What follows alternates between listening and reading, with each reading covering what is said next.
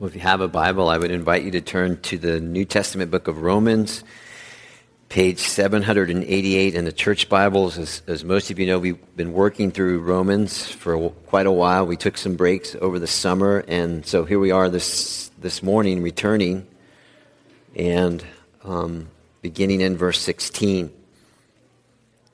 Romans chapter 10, verse 16 to the end of the chapter.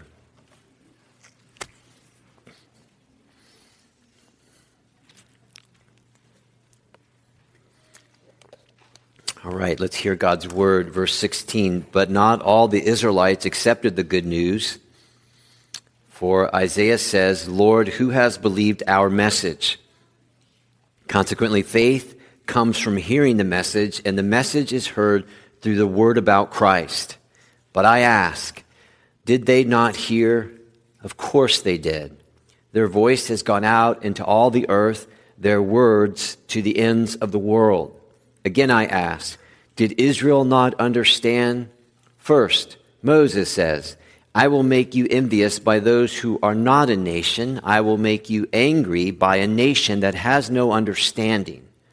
And Isaiah boldly says, I was found by those who did not seek me. I revealed myself to those who did not ask for me. But concerning Israel, he says, all day long I have held out my hands to a disobedient and obstinate people. Amen. Let's pray. Father, we have sung your praise, and now we gladly come to your throne of grace in faith by the right which is ours through the completed work of Jesus Christ on the cross. And we're asking you now for everything that is needed at this moment so that we can make much of you as your word goes out, to believe you, and to entrust ourselves to your truth, which is before us now. Every part of your word matters. And so we would ask that you would give us strength to give ourselves to these verses now. And then, God, letting them work in us only that which is pleasing to you through Jesus Christ, in whose name we pray. Amen. Well, I said it was a review, so I think it's important to remember that this whole section that we're working through actually begins in chapter 9. And it has to do with one specific thing, with the Jewish response to the gospel. And their response at that time was incredibly poor. So much so that both the Christian Gentiles and the small number of Christian Jews in the church in Rome were asking the question, what in the world is going on? These Jewish people are God's chosen people. They had the patriarchs, they had the law, they had the covenants, they had the sacrificial system, they had epiphanies, they had God's promises to them. And Romans chapter 9 verse 5 says they can trace the very human lineage of the Messiah, which, if you think about it, was glorious. And I imagine in some way it made them feel honored. We'll say it like that. All of that help, and yet nothing. And so what you have here is a 3-chapter answer in Romans from the apostle to that church on that question. Now, before we go any further, we need to acknowledge two things. One, that for Paul and the church in Rome, this was a contemporary issue, all right? So the large-scale Jewish rejection of the gospel of Jesus Christ, was happening in real time there. A real-time event, a contemporary issue, and it was weighing on the church. That's a good church, by the way. People, in that case, the Jewish people, were not being converted, and it weighs on the church. And they were struggling with this. And therefore, Paul spills a whole lot of ink to answer their question. Ink, not only to the concern, but I think you've noticed that ink to ground that church deeper in the gospel, right? Because the church was a good church because of their concern, but it was also a church. And like every church on this planet, every church needs to be continually grounded in the gospel. And you're going to see this, and I think you already see it. The gospel is all over these chapters. You see, one of the underlining concerns in their question, which was weighing on them, comes right from chapter 9, verse 6. Has God's word failed? That's what they were asking. Has God's word failed? Is this gospel stuff true? Is God's word failing? He did a lot of good things for his own people. He made a lot of good promises for his own chosen people, the Jews. And yet, not much seemed to be happening.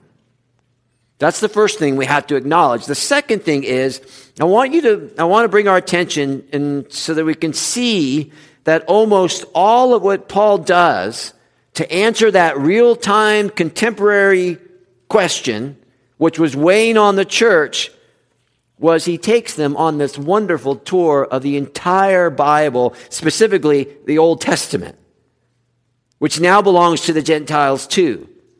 Now you're going to have to think with me. The Old Testament has 5 divisions. And what Paul does is he pulls content from each of those divisions.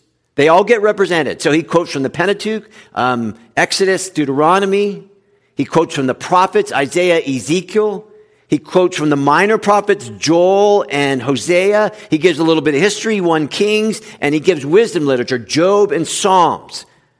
So just by principle, Paul uses the whole Old Testament, now hear this, to bring the gospel to light, to bring evangelism to light, and a ton of theology to light, and to answer that contemporary question, that real-time event which was weighing on the church. And what he does is he's showing us how truly the Bible is just really, it's 66 books, but it has one main storyline. How God will save fallen, rebel people, Jew, Gentile, who cannot save themselves. It's everywhere. So he uses the entire Old Testament to answer their question, and then only at the end, at chapter 11, we'll get to that, I promise, only at the end does he give specific revelation. In other words, new information outside of the Old Testament to complete his answer. And I want you to see, and I'm going to suggest to you that this is important for 2 reasons. First, we have lots of contemporary issues we deal with all the time. We have issues that burden us individually. We have issues that burden us in our family, society, congregationally. And Paul is showing us our first words are God's written words. We let it set the framework, establish the principles, shine light outside of culture, light outside of every context into the culture, onto the answer. And did you notice how Paul, he pulls the lens of his search to get the answer, he pulls it way back. So he just doesn't deal with a few years like we're tempted to do. But he goes back all the way to the beginning of time, indeed before time. And second, when Paul gives his answer, he doesn't give his opinion, right? He doesn't say, which we're tempted to do, he said, you know what? There's not a lot of Jews being converted. That means we need to do more of this. You know what? There's not a lot of Jews being converted. That means we need to offer some more of that. Because that's typically the way that we see things. Now, that is not to say that those things are not necessary. They are to a degree. But they are not foundational. And their viewpoint, as you can see in these verses, it's much too small. Again, Paul takes them back to the beginning. He pulls the lens of his camera to answer the question all the way back to show how the hand of God, remember him? God is in all of this. Therefore, God is not surprised of the Jewish rejection of Jesus. God is not shocked. Now, we may be shocked and a bit wiggly about his answer because, election is there and I will have mercy on whom I'll have mercy. That gives us the wiggles, but it doesn't give God the wiggles. So we should appreciate the balance, but more importantly, the balance of how sovereign God is in salvation, and yet how necessary human responsibility is in salvation. And that's there all over the place. There was a song that was written in 1982. It's Paul McCartney and Michael Jackson, Ebony and Ivory. Do you know the song? Lives together in perfect harmony. If I listened to that song on a certain Friday night in bed, I'd be in tears. I'm not kidding. That song used to make me cry. I don't even know why. Ebony and Ivory, right? Live together in perfect harmony, side by side on the piano keyboard. Oh Lord, why can't we? Divine sovereignty, election, human responsibility, evangelism. Side by side here. It's inescapable. So Paul follows that line. And if you look at your Bible, the opening part of chapter 9, he gives his heart. And then later on, he gives his truth. He does the same thing in chapter 10. In chapter 9, if you look at it, I'm so sad. I'm paraphrasing. If it was possible for me to be unconverted so that the Jews could be converted, I would do it. That's passion. That's human responsibility. Chapter 10 at the beginning, I want the Jewish people converted with all my heart, and I pray to God all the time for their conversion. Again, passion, human responsibility.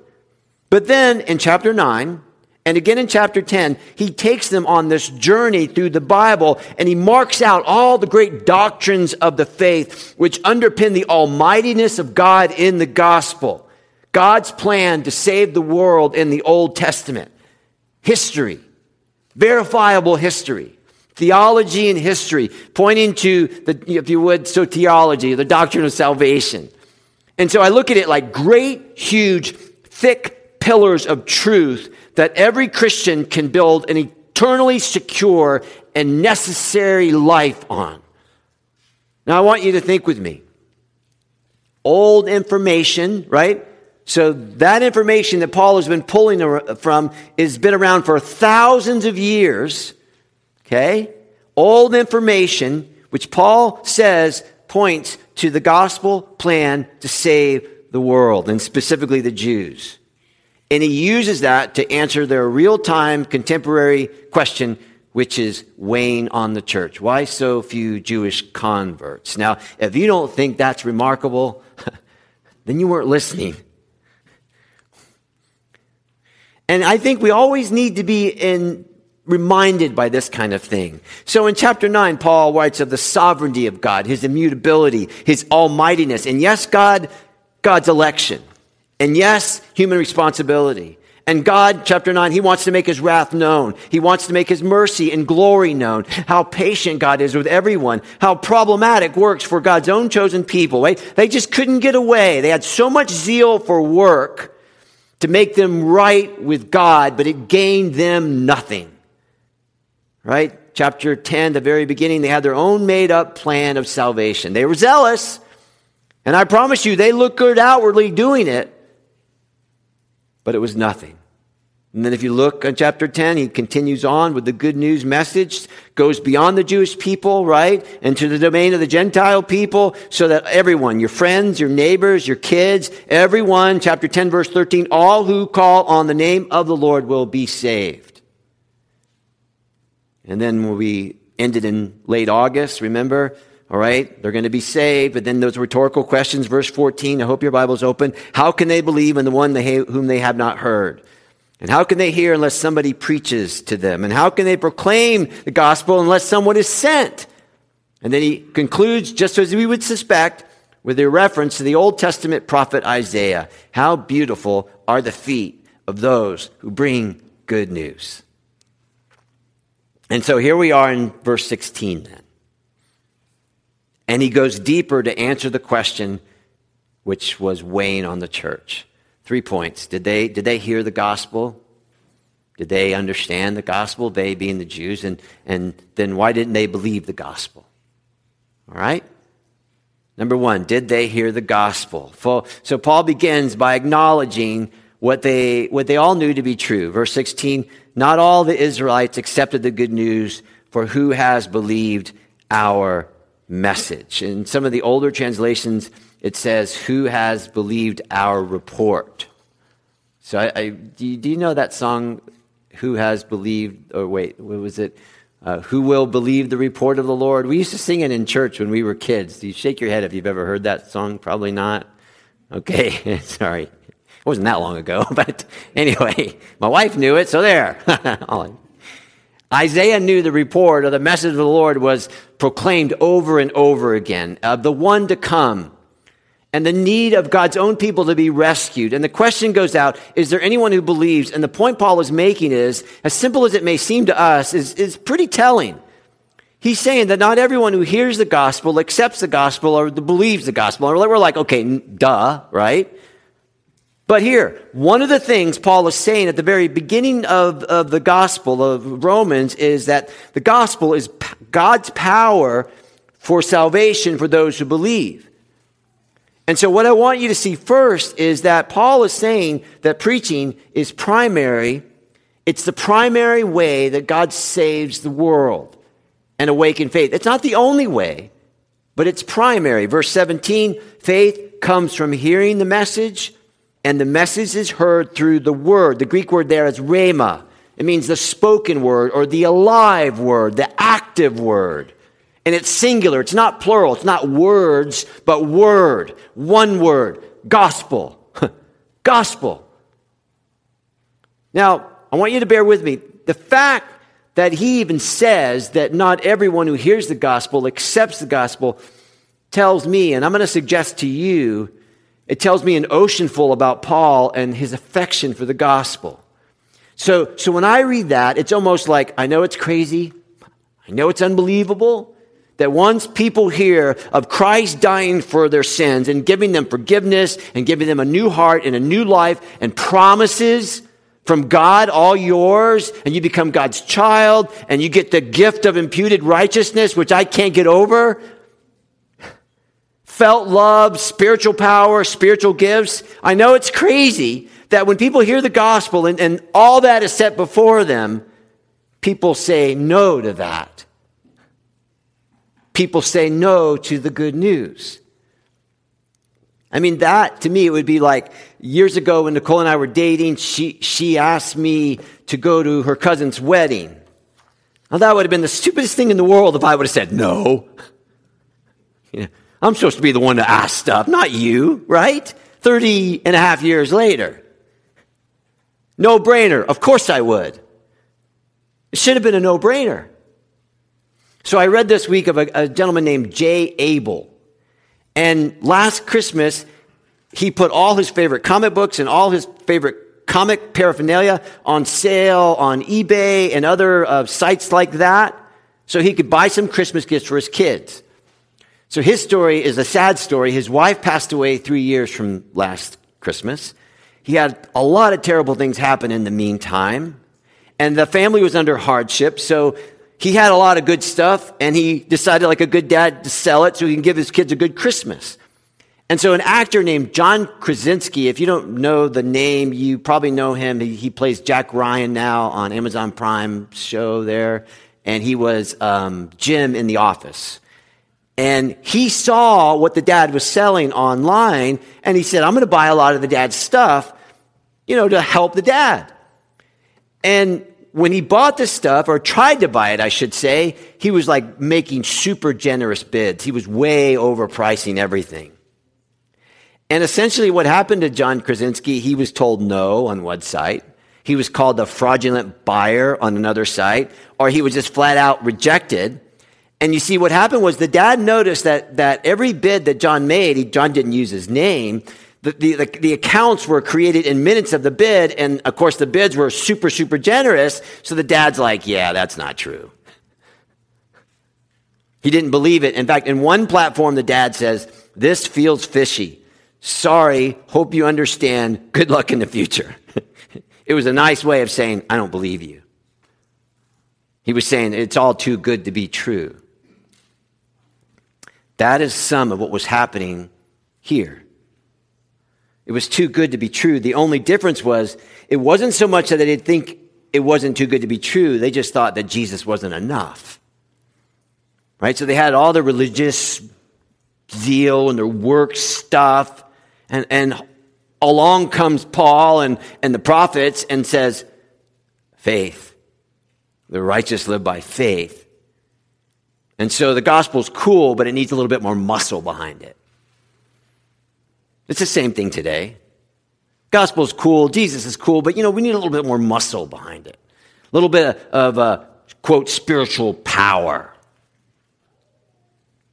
However, in the gospel of Jesus Christ, Paul says, the New Testament says, the Old Testament says, they were offered everything they would ever need and what they were in perilous need of, which they could not produce out of themselves, in the birth, in the life, in the death, in the resurrection and ascension of Jesus Christ.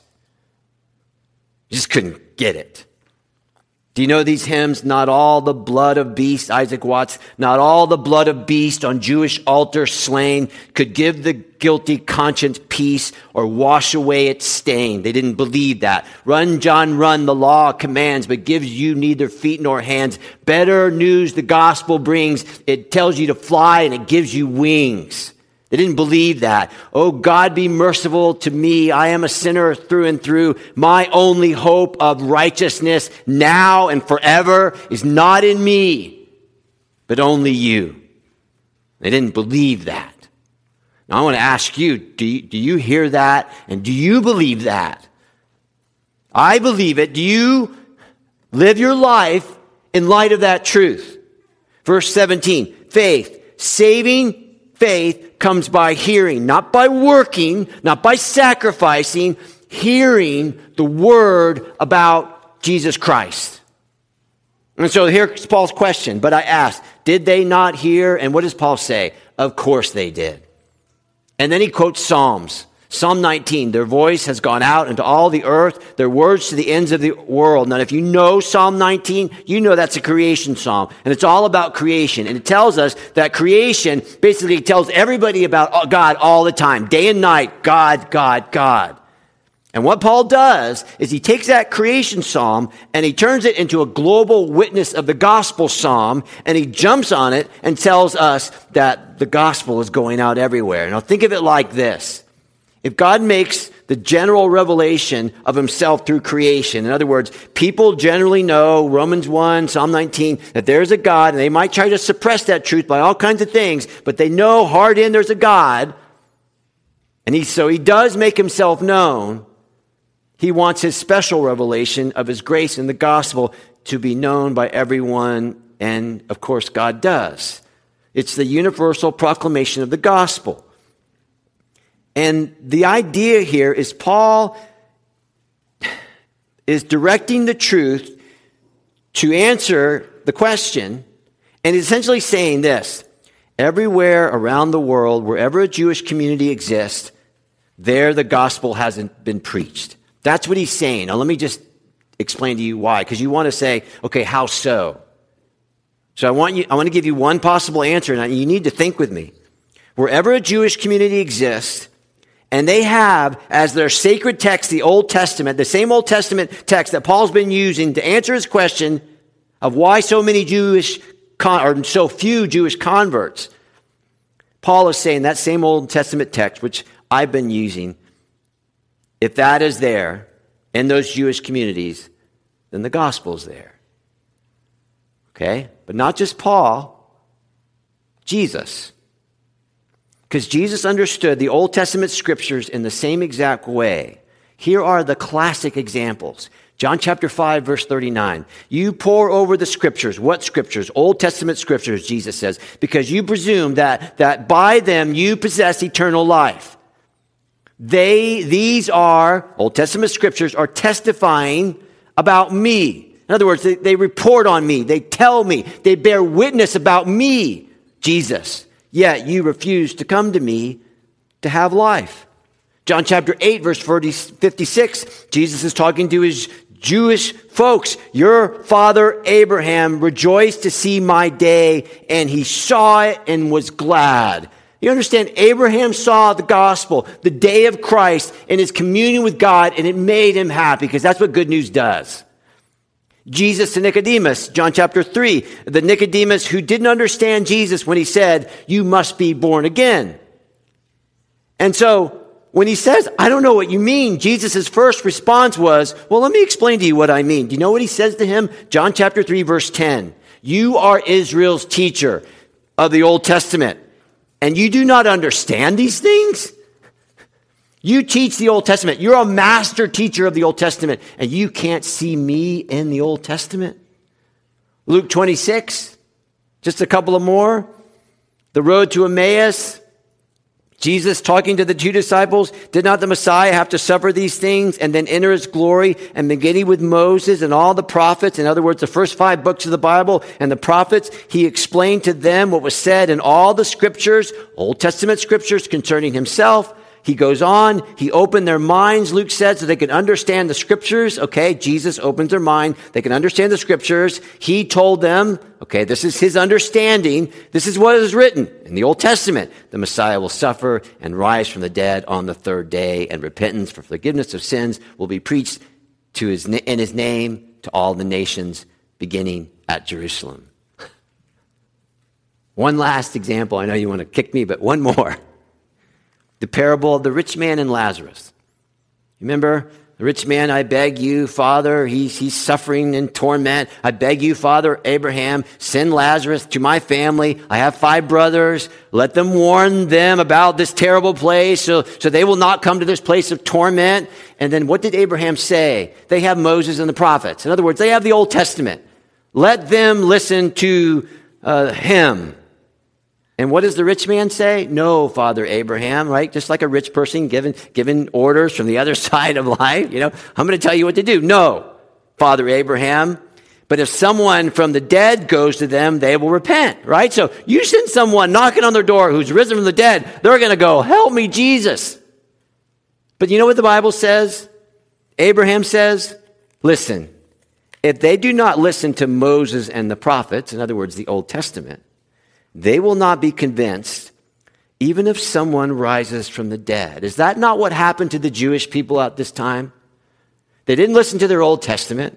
And then and many of them could bear witness to the risen Christ, all the number of disciples say, he is risen.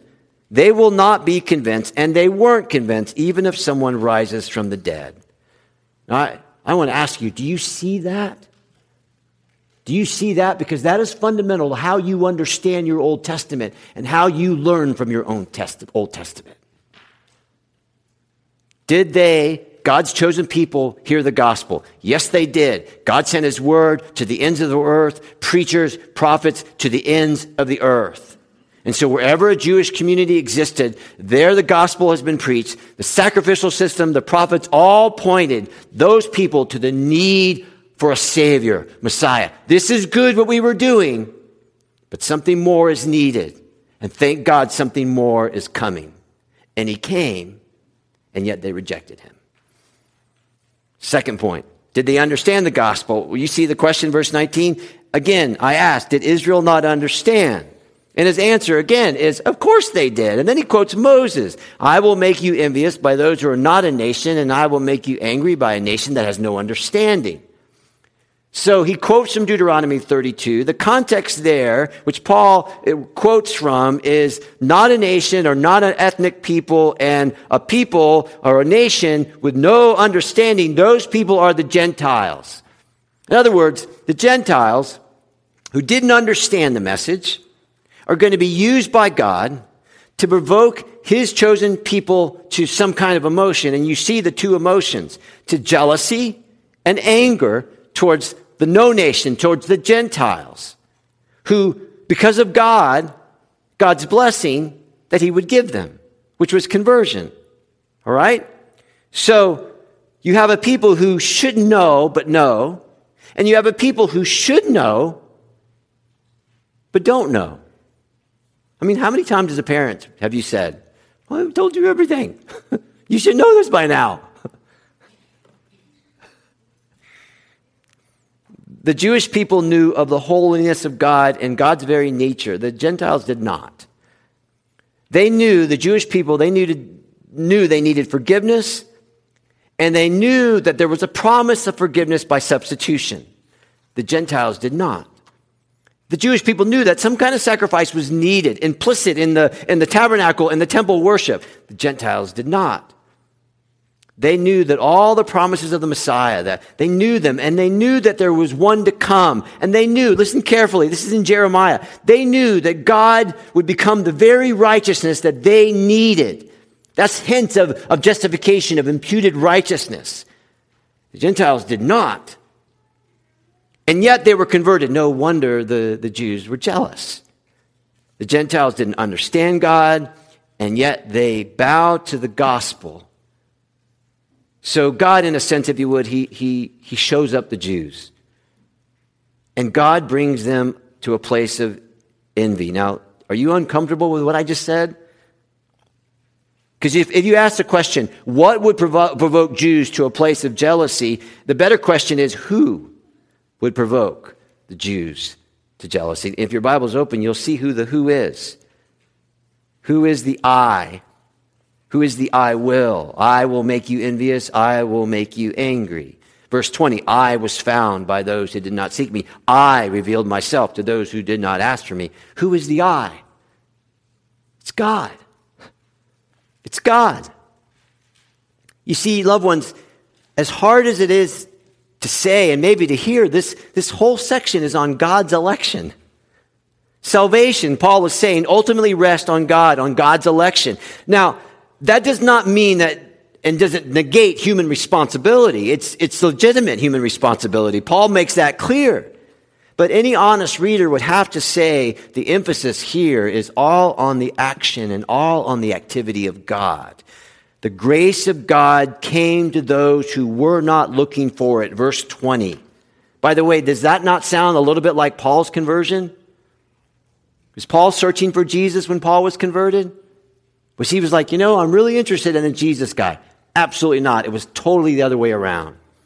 God is saying from his word, the people who are going to find me are the people who never sought me. That the people who will be given the answer are those who never asked the questions. And I, God, ultimately am behind this. So we still go out and preach. Absolutely. Paul clearly says that in the middle part of the chapter. People still need to say yes, absolutely. All of it human responsibility, but ultimately it is grace. Everyone who comes to Christ, as you back yourself all the way back and go right to the roots of it, everyone is saved by grace. That is divine sovereignty. Which means at the end of the day, in order that no one may boast, and if you might want to turn here, Romans chapter 9, verse 11, in order that the purposes of God in election might stand, not by works, but by him who called, right out of the Bible, salvation is a generous gift from God, indeed the God of all grace. Do you see this? This is what gives the Christian stability in the day in and day out of life. 2 Timothy 1:9, God has saved us, and God has called us to a holy life. Not because of anything we have done, but because of his own purpose. Literally, it's God's pre-thesis, right? Before anything started, this was God's thesis. I'm going to save people. This grace was given us in Christ Jesus before the beginning of time. So in order that there will never be a boast in a conversion other than Christ and him crucified, the one ultimate explanation why anyone is saved, who has ever been saved, is God.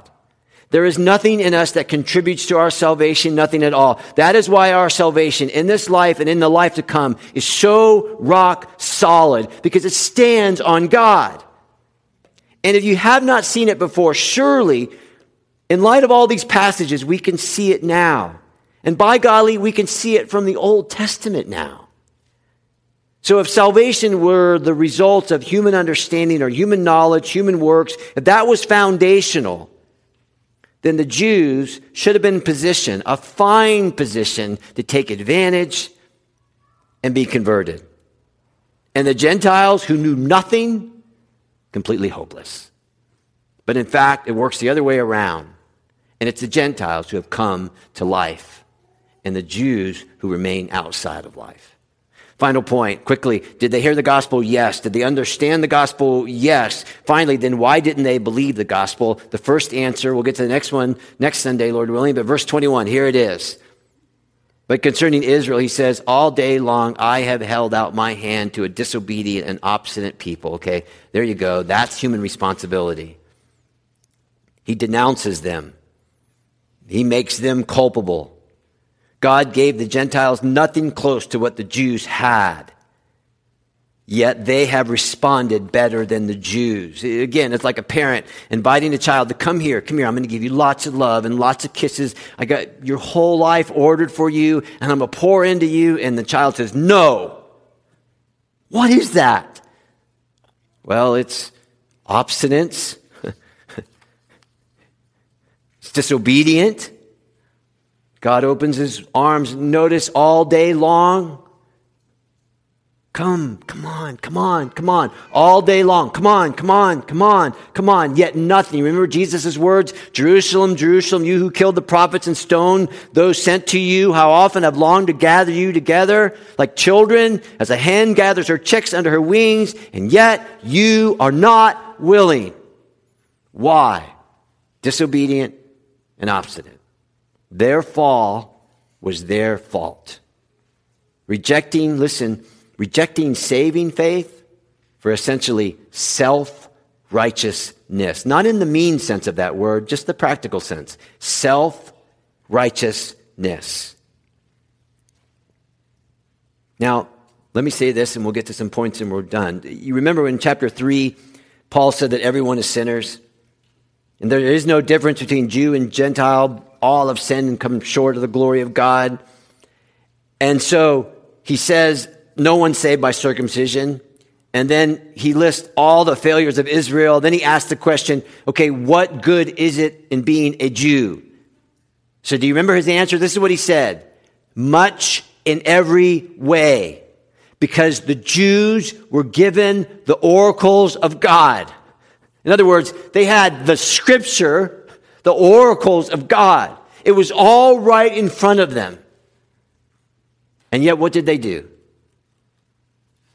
They rejected. Here's the good news. We're going to find out that their story is not over. Their story isn't over. God has a happy ending for his people, his chosen people. So let's just take a few applications from this. Number one, just ask yourself, if the gospel isn't part of the passage that you're looking at in the Bible, then ask yourself, if you don't see it, then what good is it? I mean, where does the power come to obey? If the Bible says do this, how can we do it outside of Jesus Christ? We can't. And when you look at your Old Testament, look at it through the lens of Jesus. That's what Paul did here.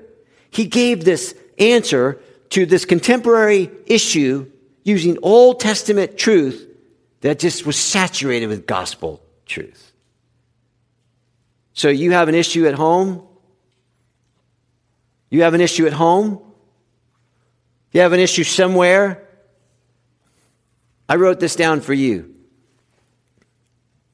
Before you feel led to decide whatever you decide, make sure you are well read. Right? Before you're led, make sure you're well read. And of course, the reading is from the Bible, just like Paul did. Third, if you are saved by grace, then ask yourselves, how do you treat the unbelieving world and also believers? You remember the parable that Jesus taught of the man who had a great debt, and the master who was holding the guy's debt, he just forgave it all. So the guy goes home and he should be happy. Yet there's another man who owes him just a little bit of stuff, a little debt. And he goes to the man and it's hell's bells on him.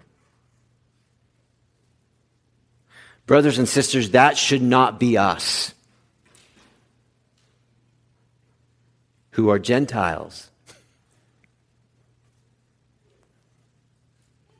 who didn't start out the way the Jews did, but by God's grace, we're saved.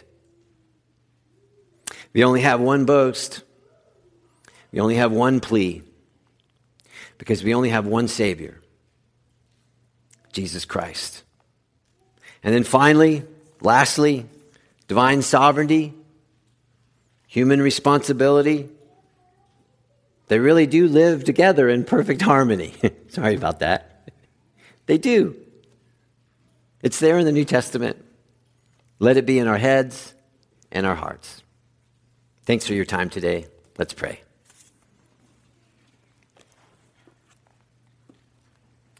God and Father, when we read John 3:16, for you so loved the world that you gave your one and only Son, that's truthful, but it's so modest of you, because we could actually say that you so loved the world that way back before there was time, way back in the beginning of time, way back in the early years of time in the Jewish history, you were proclaiming the gospel in all kinds of ways through your prophets, beginning with Abel all the way to Zechariah, as Jesus said.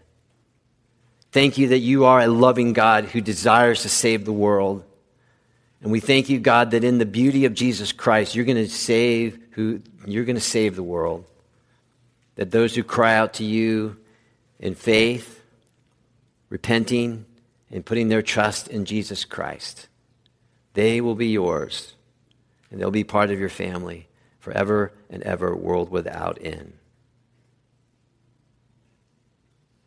May the Lord bless you and keep you. May the Lord cause his face to shine upon you and be gracious to you. May the Lord turn his face towards you right now and give you peace. For Jesus' sake, we pray these things. Amen.